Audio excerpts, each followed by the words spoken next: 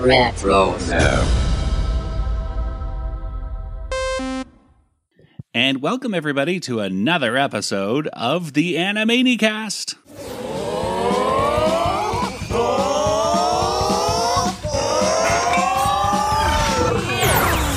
Got it. Nice day there, Gorgon. Thanks a bunch. Oh, it's not mine, but I missed lunch. Well, so did I. You give it here. They're gonna start a riot. Yo, Sasquatch, Hydra, Pegasus, you 2-3 heads of Cerebus, don't eat that egg. We're starving. I've got a knife for carving. I guess I'm going on a diet.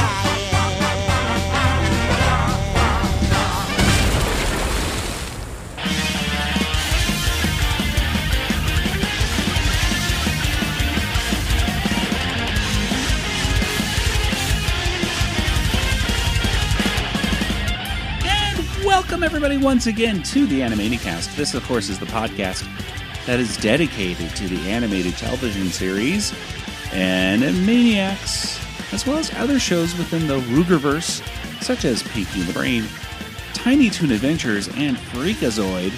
But today, we are talking about the penultimate episode of the second season of the Animaniacs reboot. That's right, we're talking about episode 12, season 2. We're going to revisit all the cultural references and gags that we can think of. And of course, in the end, we're going to give this episode a Water Tower rating. I am Joey, and joining me once again are my co-hosts. There's my brother Nathan. Any resemblance to actual persons, living or dead, is purely coincidental. I had to cross the country in Georgia. There's Kelly. Hello. Hello. You know, I should say hi, y'all. There you go. Hi, y'all.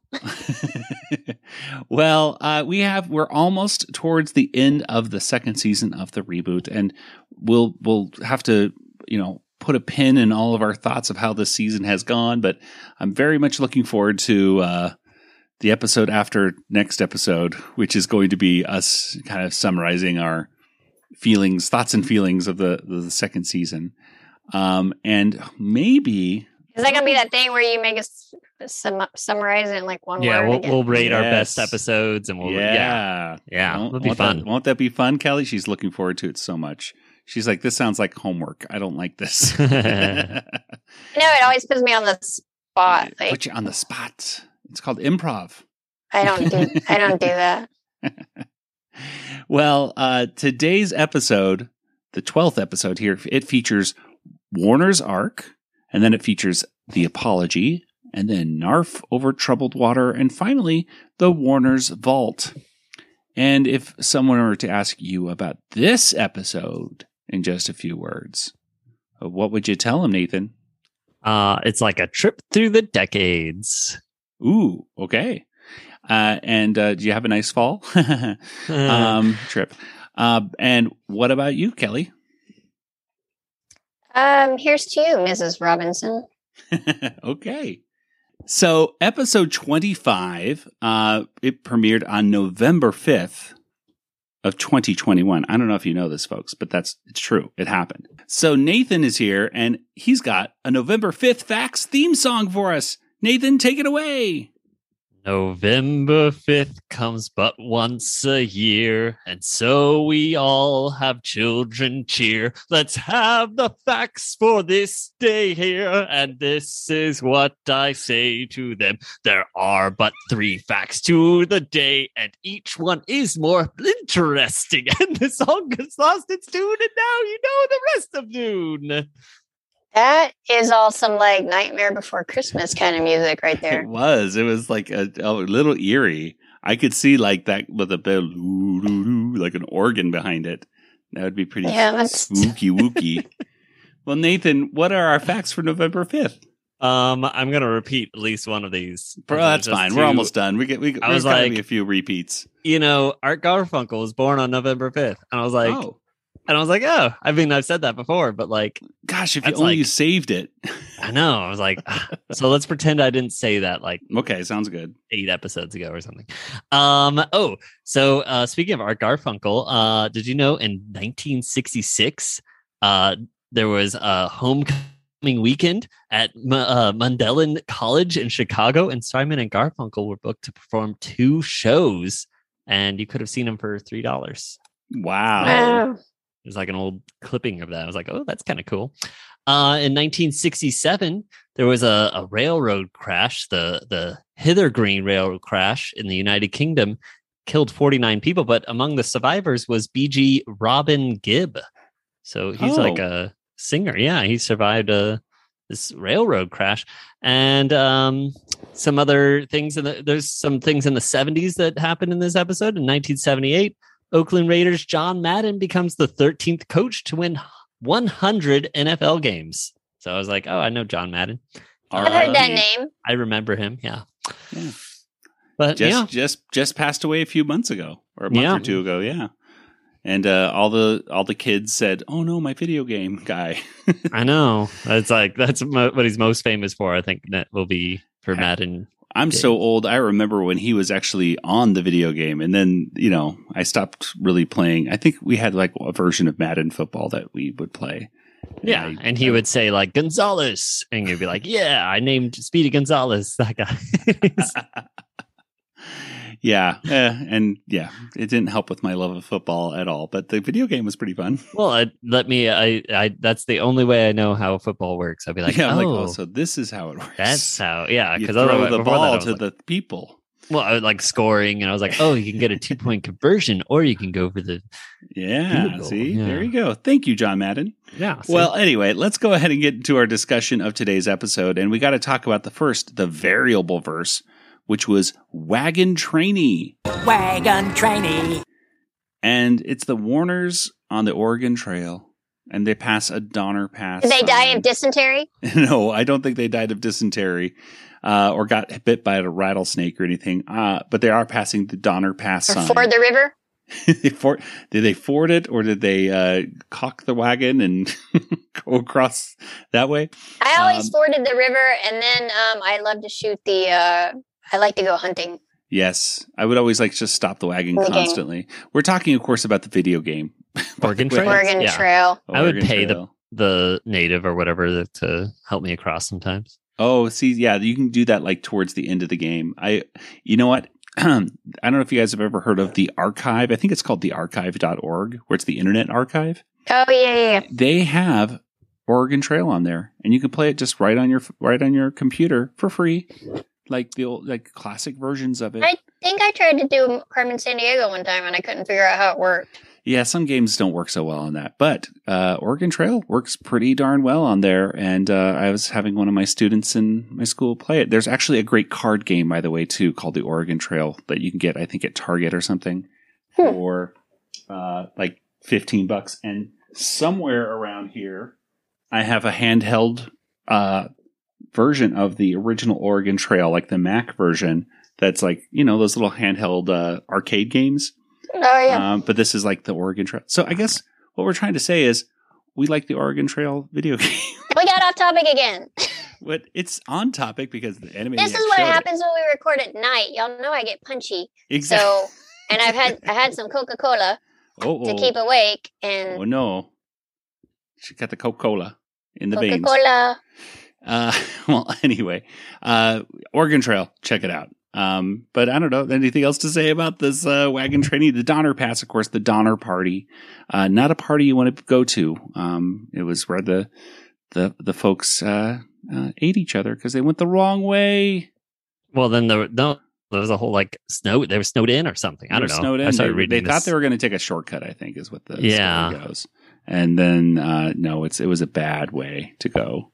And if they had just gone the normal way, the route was blocked by snow, and they were forced to spend the winter on the east side of the mountains. Yes, but it was already a well-known pass by then. It was discovered in 1844, really? And then this was in 2 years later. There was that whole thing, and then there was another incident in 1952 where it almost happened all again. But in 1952. Well, there was a whole passengers and crews aboard a train became stranded 17 miles west of the Donner Pass. But then there were some a snowplow came and helped them out. But now they were stuck there for 2 days or something. I don't know. Luckily, not long enough to eat each other. Yeah, I know. But I'm sure some people are look, this is what you do here. Is it going to happen again? When in Rome, you gotta do as the Guys. Romans do. Let's eat each other. Come on, folks. Cannibal the Musical, also a very good Oregon Trailish kind of movie by Matt Stone and Trey Parker, kind of dealing with that story, I believe. Sort of. I think it's Interesting. different. Anyway, Warner's Ark. Let's go ahead and talk about the first major segment. It's called Warner's Ark.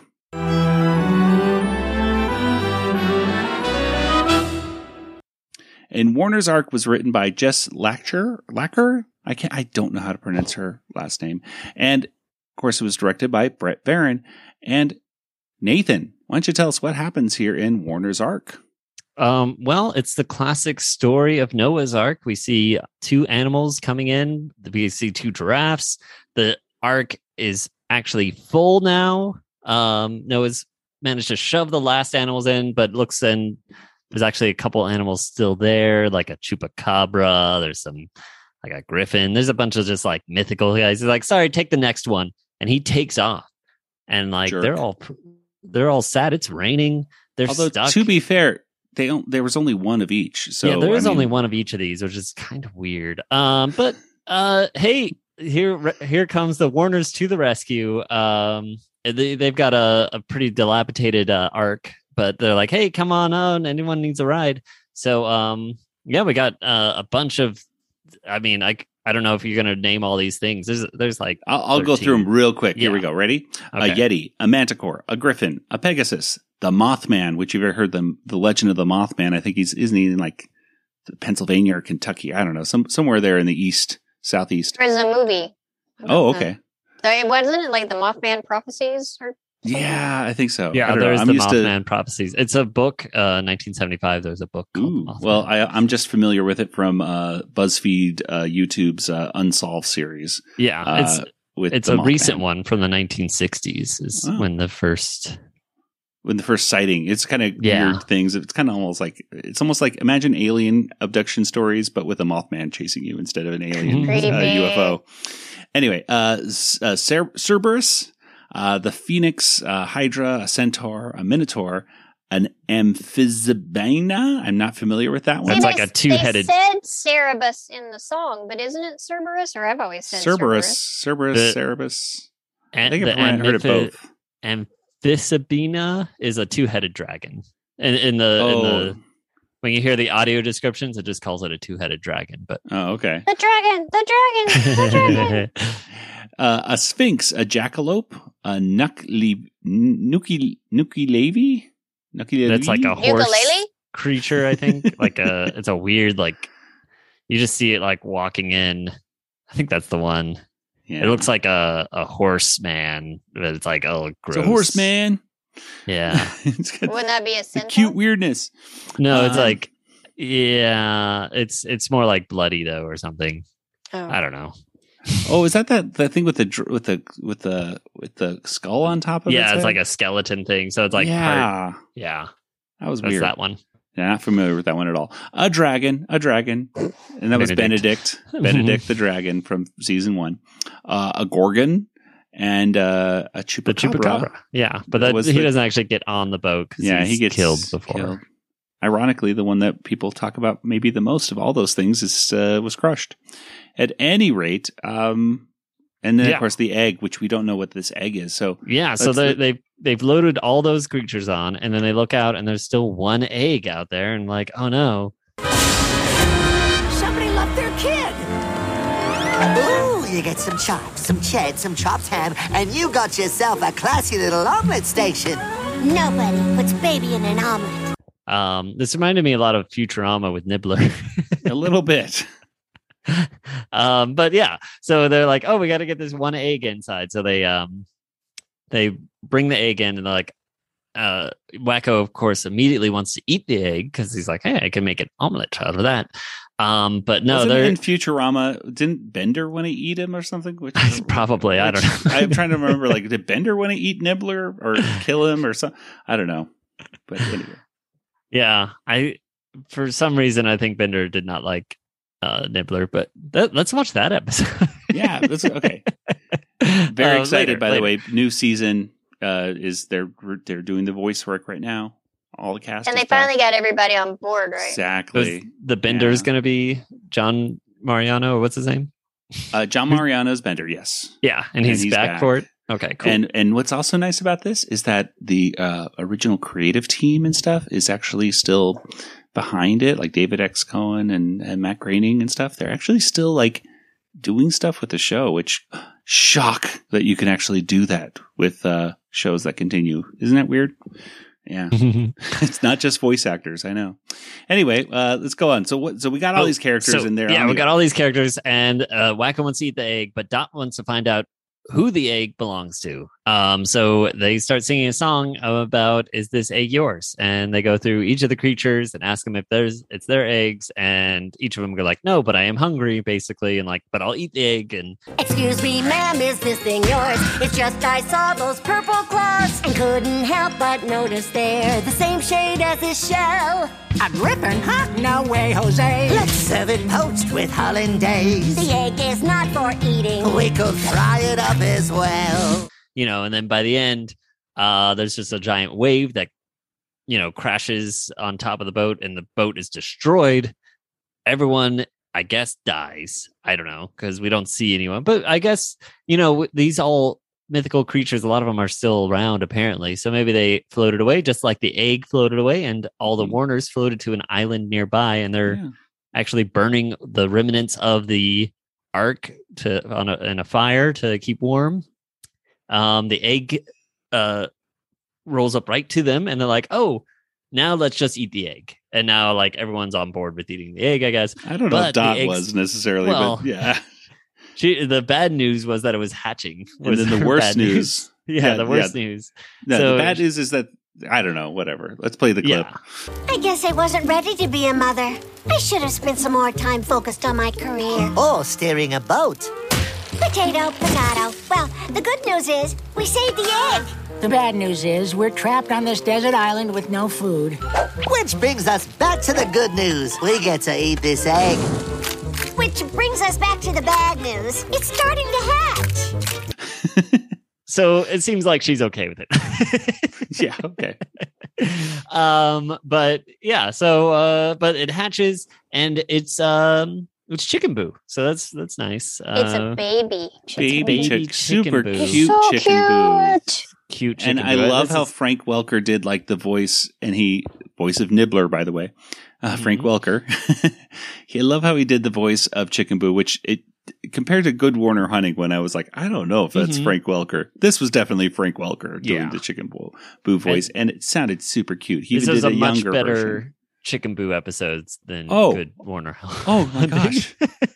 I liked Chicken Boo in this one. Chicken Boo was cute. And it's like, yeah, okay, cool. So this whole elaborate sketch was your origin story? Sorry you almost got eaten. Can I still eat the shell? When they crashed the Ark, things got kinda dark, but the egg survived, now he's a Chicken Boo. So yeah, a super cute Chicken Boo, and that's how it ends with a little a new reprise to the Chicken Boo song about the Warner's Ark in it. So there you go. Yeah. Well, there are. I mean, we already talked about the references with all the monsters and stuff, but I guess the other big giant reference is probably the song. It's this kind of swing music of the late 90s, early 2000s. There was a big movement of the swing, and they had Big Bad Voodoo Daddy, which I owned their first album. Really liked it. And then there was, of course, Zoot Suit Riot by the Cherry Poppin' Daddies. And this is very much like that song. They even go to the point of saying riot and then rhyming it with diet. So there's also a great version by Weird Al called Grapefruit Diet. So I highly recommend that if you're not into other swing music. But what did you guys think about this first? I guess this is a revisit of course, Noah's Ark. We saw it with the hippos in Noah's Lark. Mm-hmm. And one more reference. Of course, we had Nobody Puts Baby in the Omelet, spoofing Dirty Dancing. They also talk about Steve Carell. Of course, Dirty Dancing, No One Puts Baby in the Corner, which I've never seen. Dirty Dancing. I've seen bits of it here and there. I've never seen the whole movie. It's on my list. I don't think I was allowed to watch it when it was out, And but my that's the sisters thing. You were got to big see the fans of it. move. He does the move in it. So, Yeah. or you pick a person up or something. Pick them up. It's parodied forever in every cartoon and everything. I think it's on Netflix now. I know. And if he still doesn't wants me answer, to watch it. Well, anyway, and then of course Steve Carell is mentioned as his chase, like trying to look for get an Oscar, kind of like comparing it to all the monsters. And of course, he was in a horrible movie called Evan Almighty, but he's also has performed as many different strange characters for a while. Mm-hmm. I think he's starting just to, I don't know. I think he kind of gave up on that, and I think he's just kind of doing more comedy stuff for the most part. But he's an interesting guy. I think he's a very talented actor. He can do drama and he can do comedy equally well, I think. That's it for cultural references. What did you guys think about the today's first cartoon? Kelly, let's start with you. Well, I couldn't help but compare it to Noah's Ark. Yeah. Because Noah's Ark is amazing and it has Indiana Jones in it and a reference to melting Nazis. So, I mean, you cannot beat that for anything.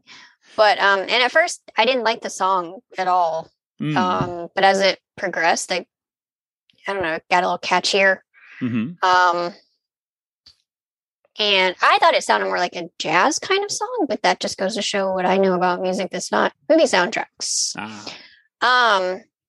But I thought it got a little better as it went on, and I loved the Chicken Boo reveal. Yes, which was spoiled to me very early on. Oh no, it didn't. Yeah. I wasn't spoiled. Yeah, Chicken Boo. Chicken Boo. Well, it's kind of hard when and I'm usually the one that's do the Animaniacs social stuff. So anything that happens with stuff like that is spoiled pretty early on. And so even though this was the first time we actually watched the episode, I knew that was going to be the inside the egg. So, but whatever, it was still cute. I still like Chicken Boo at the end. It's kawaii Chicken Boo. Yeah. Nathan, any moments in this that made you laugh? Things you liked? Yeah, I mean, I enjoyed the song and everything. I liked the learning about monotremes.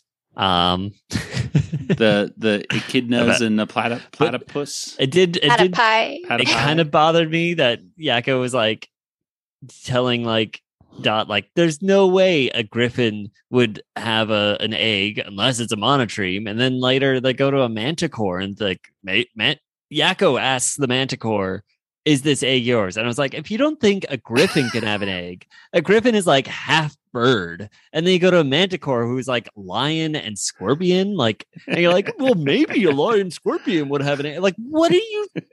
That got me a little angry. But other than that, I liked seeing Benedict. Was a fun, having him come back and say some lines was fun. Yeah.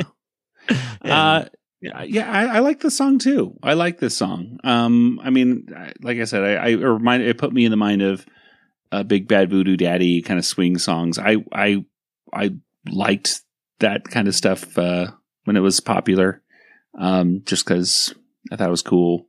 And it was so popular, even at Disneyland, they would have swing nights where people would dance at under the gazebo and stuff and dress up all nice. I remember. Wasn't that about the same time that ska was really big? Yeah, I was into the only ska band I was into was the Aquabats. I really liked them. And, I had a friend that was in a ska band. Is the only real reason I know anything about Did you ever have to knock on wood? Because I knew someone that did. Heard it wasn't good. That's funny. Musical reference. But yeah, what was the other? Oh, Squirrel Nut Zippers. Not really. Oh, I've heard them. Not really swing necessarily, but man, I just loved them. And I saw them recently, a year or two ago. I was like, oh, they're in town. I went and saw them. There's only one person left that actually was in the original band. It was still nice, but it kind of felt like when I found out everyone was different, I was like, oh, this is more like a cover than necessarily the band. But still, I love them. What's the name of the band? Squirrel Nut Zippers. The band on stage. Ooh. That's funny. Anyway, moving on, I guess. Let's go ahead and go to the apology. You guys, we've been busy traveling, but we wanted to take a moment to talk to you, our fans. I know we've disappointed everyone on the internet, so we wanted to apologize to the internet. We are so sorry, you guys.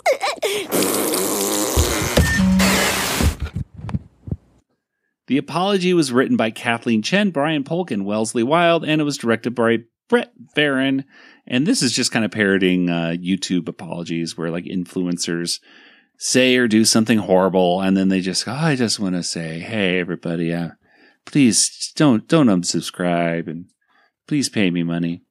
So there's, in this case, the Warners are apologizing for calling Ralph a silly goose. And then they remember that Canadian geese and stuff are, I guess, really kind of stinky anyway. And why are they apologizing? Anyway, it ends with them. It turns out they're in the Bahamas somewhere.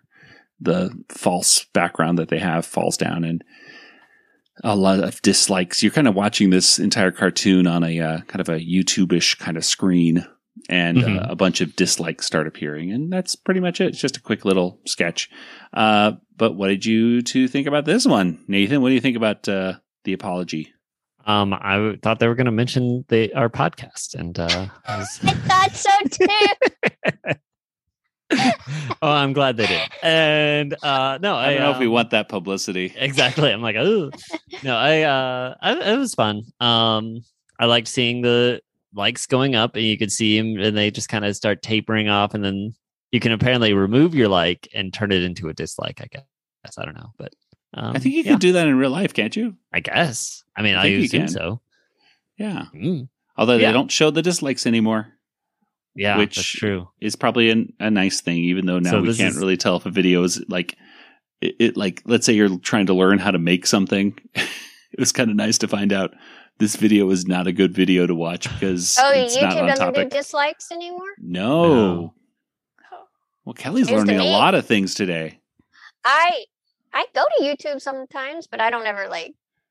I know. I guess I don't ever like things. I don't. I mean, I don't click on this stuff.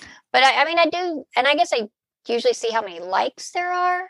But yeah, you can still dislike it. It just won't show you how many other people also dislike it. Right. So weird. So you don't pile on, because that was like the big trend. Remember, like when that Friday song or something. Oh yeah, like that got a bunch of dislikes, and it's just like it becomes news on this garnered the most dislikes. And honestly, is that really what we want to be celebrating? Nintendo got a bunch of dislikes when they did that $80 plan or whatever it was, $50 plan. I don't know. When they did their latest plan that that you're signed up for. Well, I'm all for less negativity on the internet, because I mean, it's super negative, and I mean, I imagine people think that we're negative about the new show on here sometimes, but we definitely try to find things we like and balance it out. And I'm one of those people, if I like something, I really like it. So, Exactly. Because I really like that little baby chicken boot. And now, I mean, like I want like a little pen or a T-shirt or something with that. Yeah, it was super cute. I wonder, this is the one where I'm wondering if at least Deanna Oliver could see this, just to see if she liked it. Because, of course, she was the one that came up with Chicken Boo, and I hope that she would like that, at least to see Chicken Boo looking that cute. Who knows? All right, well, let's go ahead and get to our Pinky in the Brain segment, and that is called Narf Over Troubled Water.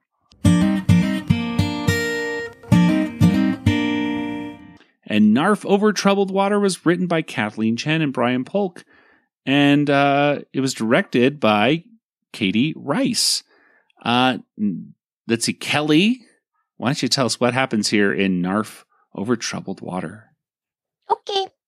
Well, this is one of those where Brain's going to use music to hypnotize people, and he's going to do it on television. So it's kind of like it made me think of, it was sort of a combination of Bubba Boba Brain and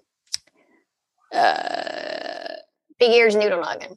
Yeah, that's the Whatever Noodle the name Noggin of from Noodle Noggin from the Christmas special. Yeah, I thought the same thing. No, not the Christmas special. The like the Noodle Noggin was kind of like it hypnotized them. Yeah. And the Big Ears Noodle Noggin, the 1950s version, which I guess this is back yeah, in but time. whichever name, I can't remember the name of the Animaniacs episode, the Pinky and the Brain segment, Big Ears Noodle Noggin are in. So anyway, but this is going to be black and white TV sets, and he's focusing on like the dad of the family. And so when the signal starts to go out, the dad's going to get up and like hit the TV to get it all straightened out. And that's when he's going to hypnotize the father. And so with the father hypnotized, everybody else is going to look to Brain as being the parental unit. Egad, Brain, that sure sounds like a bunch of nonsensical mumbo-jumbo. But I'm sure it's not, and you've done a lot of research into how black and white TV works in this time period. Indeed I have, Pinky. When Father rises from his recliner to bang the TV back into working order, he will find that the slightest touch will put him into a state of prolonged electroparalysis.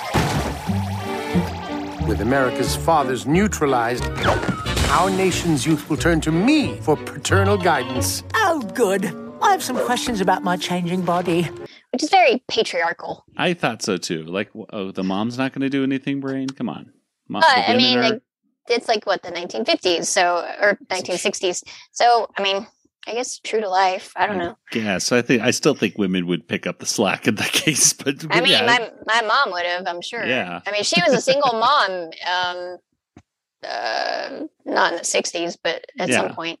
But before I was born. And so he's going to make some music. And so he's going to like a open mic night. And he's trying to write his lyrics and freaking out, and Pinky's sitting there and talking about the food. And Blast! Why did I leave writing lyrics until the last minute? What rhymes with anaerobic cell respiration? Oh, you'll be fine, Brain. Here, maybe one of these crackers will settle your stomach. Pinky, those are rocks. Oh, well, that explains why my tummy feels like it's maracas. So they kind of wing it, and they go up on stage, and Pinky starts singing the song, and it's really interesting, really catchy. I'm on and gone, and the cupboard bare and empty. Now then, what to eat? Grazing at the table, no one say no, and I didn't have to spend a speck of dough. I ate a rock, 'cause I missed breakfast. I ate a rock, 'cause I missed breakfast. And it tasted bad, a little bland and chalky. It gave me tummy troubles all night long, oh dear. He has these poor fools thinking it's a profound metaphor, but it's not. He just has pica, nothing more. He ate a rock. He's like a dumpster. Narf. He ate a rock. I'm just like a dumpster. They become really popular, and he introduces himself as Narfunkel. Like Simon and Garfunkel. And then they become really popular, and they start opening shows all over the place. And then they get on the Ed Sullivan Show. So it's on the Ed Sullivan Show that Brain wants to be on the TV. And Ed Sullivan was like super, super popular TV show host back in the day. He had Elvis Presley and the Beatles, and helped catapult them to fame or bigger fame. And so Brain's going to follow that same path. And he and Pinky kind of get in a fight. They're touring, and they're hanging out with hippies and stuff. And Pinky's really loving the lifestyle, and they love Pinky. Stop harshing on Narfunkel, man. Yeah, especially because I'm the one who wrote all the song words. They're called lyrics. And don't forget who created the tune. Your computer? Oh, hang on. I don't know who this computer guy is, but if he's doing all the work, then why do you need this uptight square? Oh, come on, guys. Binksy, Catfish Joan, we're all travelers on this journey together, right?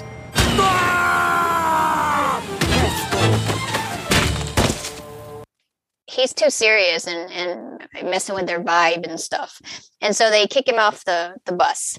And so then Pinky tries to go solo, and he can do the lyrics, but he can't do the music. Listen to this new groovy tune I come up with.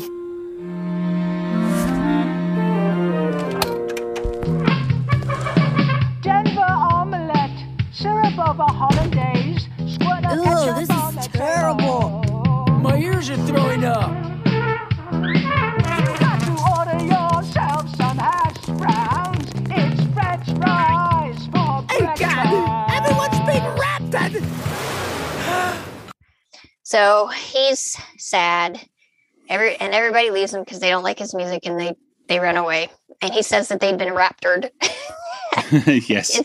Instead of raptured. And so then Brain's on the Ed Sullivan Show, and he freaks out because they actually had just started filming in color the week before, and his plan was totally focused on black and white TVs. Well, he was my best friend and my poison taster and a surprisingly comfortable footstool. But he was holding me back. I had to abandon him to fulfill my destiny, to paralyze the nation using this bow tie on a black and white television broadcast. Yes, well, that's quite a story, but we just started broadcasting in color last week. Color? Color? Color? A black and white broadcast was vital to my plan. Oh no, I've failed. I was a fool to think I could do this alone. I never thought I'd miss the days of Pinky and the... So he's freaking out. He's panicking. He misses Pinky, and he actually acknowledges that he misses Pinky. And then Pinky shows up, and they run to each other, and everybody got angry at Brain and started chasing him and smashing muffins and everything. And then they start running, and Brain gets like this cloth on his head, kind of looks like a wedding bell or something. And they run away and hop on a bus. And it's totally an homage to The Graduate, the end scene. And which is why I referenced Here's to You, Mrs. Robinson earlier in the podcast. And that's a movie that I had to watch for film class in college. So we kind of analyzed it from different perspectives. I have still not seen The Graduate. Mel Brooks' wife was Mrs. Robinson, though. And Dustin Hoffman was only about 5 years younger than her, I think, or something, 5 to 10 years younger. Yeah, it was kind of crazy. That's just how things were back then. Anyway, so some good, one major song parody right here. This, of course, was the I Ate a Rock. And I Ate a Rock, I mean, the title sounds very similar to I Am a Rock, of course, by Simon and Garfunkel. But the tune is very, I mean, I Am a Rock is kind of like probably Simon and Garfunkel's, at least that I'm aware of, one of their more aggressive songs, a little bit more like some drums, and it's not as folksy, calm like they're singing. So it kind of sounded like Scarsborough Fair or whatever. Yeah, and so it kind of sounds which they play, of course, at the end of this episode because it's public domain and you can do that. I was wondering, why are they doing that? Like, they're actually just straight up playing, "Are you going to Scarborough Fair?" And I'm like, oh, it's public domain. No wonder. Anyway, but it kind of sounded like The Boxer, which is kind of and I Ate a Rock, I Am a Rock together. In fact, I tried taking the lyrics to I Am a Rock and then matching them up to the lyrics of I Ate a Rock, and some of them do match pretty well. So I could kind of like disassemble the song and see where they were going with, I think, what they were writing this episode, Kathleen Chen and Brian Polk. So I like that song. And of course we mentioned The Graduate and we should also mention, since we're talking about Simon and Garfunkel, that Paul Simon of Simon and Garfunkel was married to Carrie Fisher one time. Yes, for about a year or something. I don't know. Well, apparently, I'm double checking on Wikipedia. I think they were married for about a year, but then they kind of got back together for a few years after they divorced. Oh, there you go. Yeah. We used to always listen to Paul Simon's Graceland growing up. In the, my dad would put on Graceland, the cassette, and just listen to that for 8 hours all the way to Disneyland. So my dad was a big Simon and Garfunkel fan.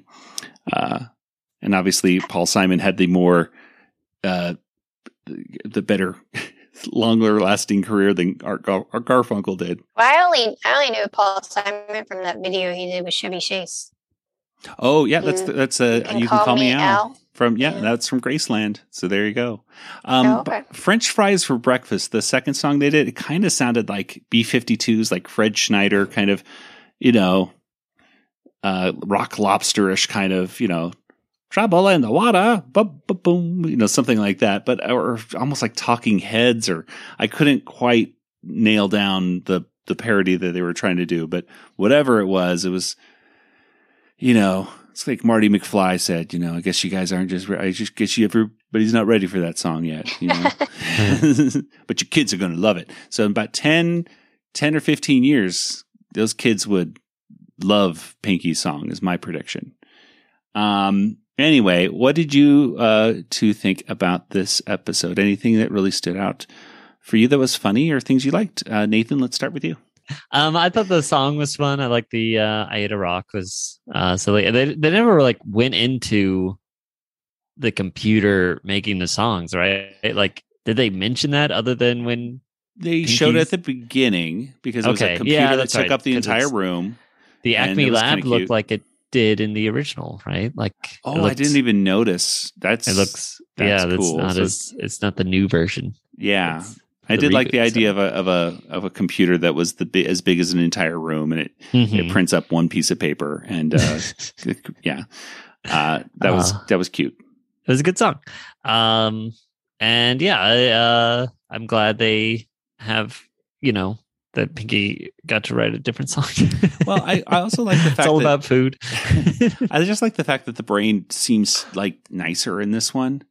Like you could see the insecurities in his character in this one, where he wasn't just mean. You could see like he was, they aren't going to like me. This was foolish of me to do this. And then Pinky's the one that encourages him to go out on open mic, and perform, and how without Pinky, the brain is not successful without him. He doubts himself. He's not, and neither one are successful basically without the other. I mean, they're always not successful with each other either. They're just not successful all the time, but at least they have each other, right? Yeah. I feel like there's still people that had black and white TVs that would, because even if you're filming in color, so I don't know. I feel like he gave up. Maybe if he just tied his bow tie better, I think his plan would have worked better. But. I think what our dad was saying that they didn't get a color TV for years after everything was starting. Like, it would be Walt Disney's Wonderful World of Color, and they have this long montage at the beginning of that where it's showing all these flowers and everything. And for anybody, which is about half the population at the time, at least, it was just like, wow, look at all those grays. Yep. Well, it's true, because you need the right technology to see the. So it would have at least gotten a few. I mean, he'd only be getting 50% of the population anyway. Well, even less than that, because I guess you do. You're talking about back 50. Then. The Ed Sullivan Show, the amount of people that watched a TV show. Ed Sullivan was huge, because there's only like 4 channels too, or something. So it probably was 90% of the country watching or something. Yeah, exactly. It was a nice way to if you're going to, I do like how they picked that show, it made sense. Like the motivations for the brain's plan in this, for the most part, made sense. I mean, it was a little sexist that he said that the dad Although the idea of the dad, a 1950s dad, 1960s dad, aggressively hitting a TV set like you see in Back to the Future or something like that is pretty funny. It was kind of like, oh, whatever. This was the brain of the 60s, I guess we can forgive him for being a little patriarchal or sexist, I suppose. But Kelly, anything else that you that was in this one that you forgot to mention? Yeah, the Brain and Pinky are talking about the tie, and Pinky tells him that he looks like a millionaire Playboy race car driver's ventriloquist doll. And I thought that was really funny. And it was a very decent episode, I think. Very good episode, in fact, of Pinky and the Brain. Well, there's one more little segment to talk about, and that is called the Warner's Vault. And now a visit to the Warner Vault.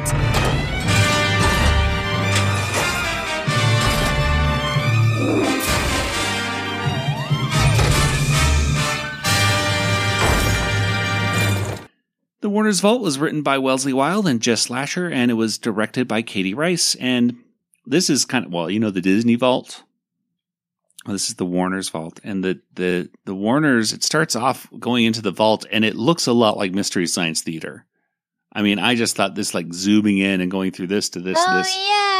It did kind of remind me of something, but I couldn't really. Yeah, that's the first thing I thought of was that. It's been so long. I was like, I'm going to write that in the show notes. Yeah, I thought the same thing. So yeah, new season, I guess, of Mystery Science Theater. They're doing another one. Oh, really? Yeah. Their own where is that at? On their own streaming platform.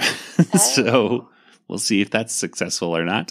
At any rate, they basically show, like, here's what we've, the Warners looked like in the 1929, which it was kind of like a Steamboat Willie parody, showing Yakko on I think it was like a raft, like a log raft or something. Steamboat Willie was in 1928, just FYI. Yeah, okay. So this was 1929. Which is the year they were created, so that makes sense. Doesn't it say Hollywood 1930? Yeah, but then if you go by their 1999 episode when they said their 60th anniversary and it was their 60th episode, and you remember that? So, or maybe it was or maybe it was their 70th anniversary, or something, So it's not consistent. They've retconned themselves and they said they're from 1929. So they've said both, but in Newsreel of the Stars it does say 1930. Well, I wish they actually looked like there was two quick things I'll note about that 1929 look. Number one, they didn't have to do such an extreme change in Yakko's appearance, but besides, the thing I really was upset about was his nose was supposed to be red.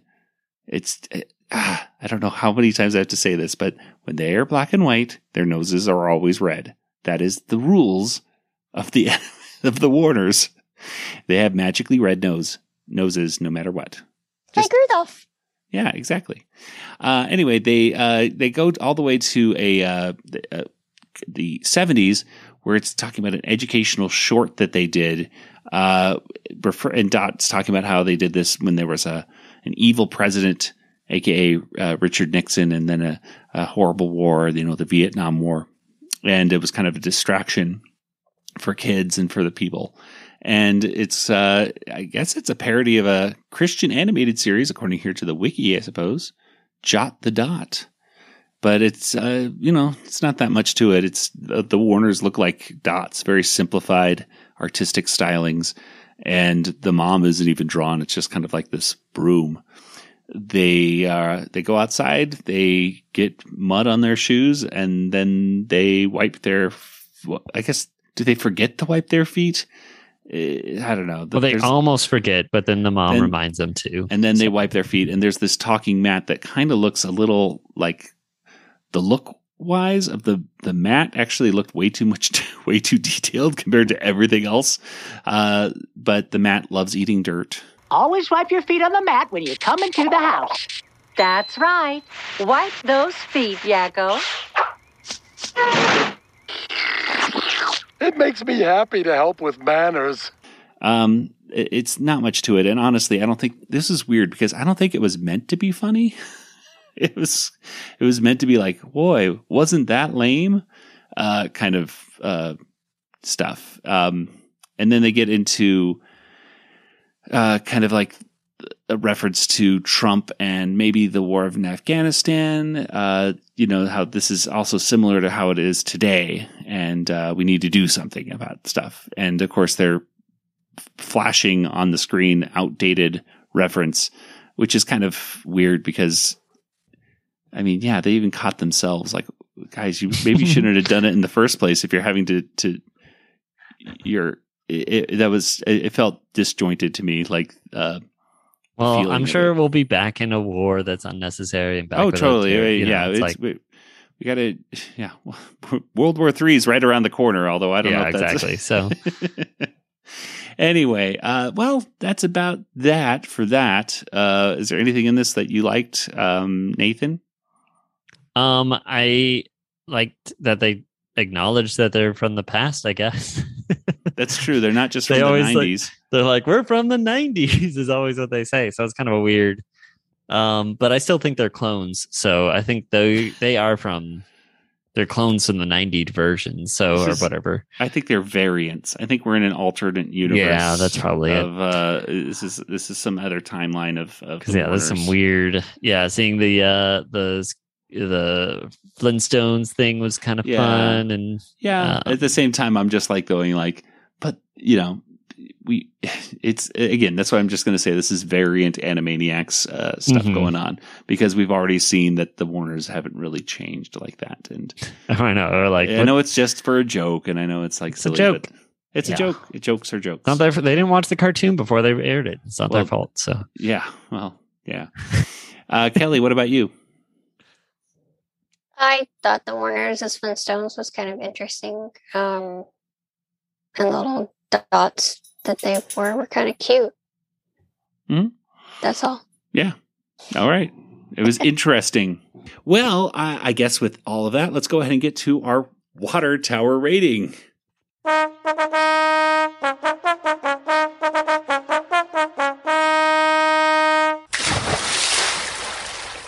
Well, what do you think? Out of 5 water towers, how many would you give today's episode? Nathan, let's start with you. Ooh, okay. Well, we got Pinky and the Brain. We got a bunch of songs. We had a really cute chicken boo. It wasn't particularly like funny, I don't think. There wasn't like a lot of parts where I'm like laughing aloud, but I mean, for the reboot, I don't know. I'll be generous. I'll say 4. We got some songs that weren't terrible, and the plot to take over the world was fun, and they apologized for any reason I would not like them. So yeah, 4 out of 5. All right. And Kelly, what about you? It's funny that he goes with 4 because that's what I was going to choose. Also, for the season, it was a particularly strong episode. The Pinky and the Brain had a really classic feel to it. The storyline felt true to the characters, I think, and it had some funny moments. I hardly ever laugh out loud, but I thought there were some cute moments, and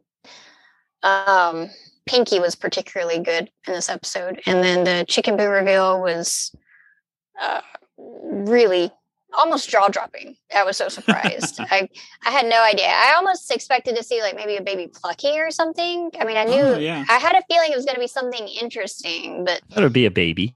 Yeah, yeah, and so I was excited to see Chicken Boo, and then they even did the music and everything to go along with his appearance. All right, well, 4 for you, and I was going to give I was on the fence. Like I was like 4 or 3.5. I know we can't do a 3.75. We could. Haven't we done that before? I don't think so. I thought we've split it up. Well, I'm in the sake of triple agreement, I'm going to go ahead and say a 4 as well for a triple agreement. I mean, I feel like we should. I almost want to take off half a star for the whole like Manticore Griffin thing. Well, I almost wanted to take off half a star just for the side things, because like the Warner Vault one and the Apology thing. It's like those really were. I felt like bad. Like it felt like a waste of time. I would have preferred a Starbucks and Mindy one to like fill those spots. That's true. Yeah, Starbucks and Mindy instead of Starbucks and Cindy. I would agree with that too. Get Mindy in there. That'd be funny. Okay, lady. Let's go ahead and get to our contact information. Nathan, where can people find you online? Well, I'm on Twitter, for instance. Django FT, that's me. All right, and Kelly, what about you, for instance? Also on Twitter, Yoda Princess, YODA-PRNCSS. All right. Well, as for the Animaniacast, we are on Twitter and Facebook and Instagram and other stuff. And of course, you can go to animaniacast.com to see our archives over at retrozap.com. And we are a proud member of the RetroZap Podcast Network. You can go over to retrozap.com for fantastic podcasts and articles every single day. Head on over to our Discord. You can talk with us and other members of the RetroZap team. You can get a welcome link by going to discord.animaniacast.com. And if you are a super fan of us and you'd love to support us, which we'd love for you to support us, head on over to patreon.com/animaniacast.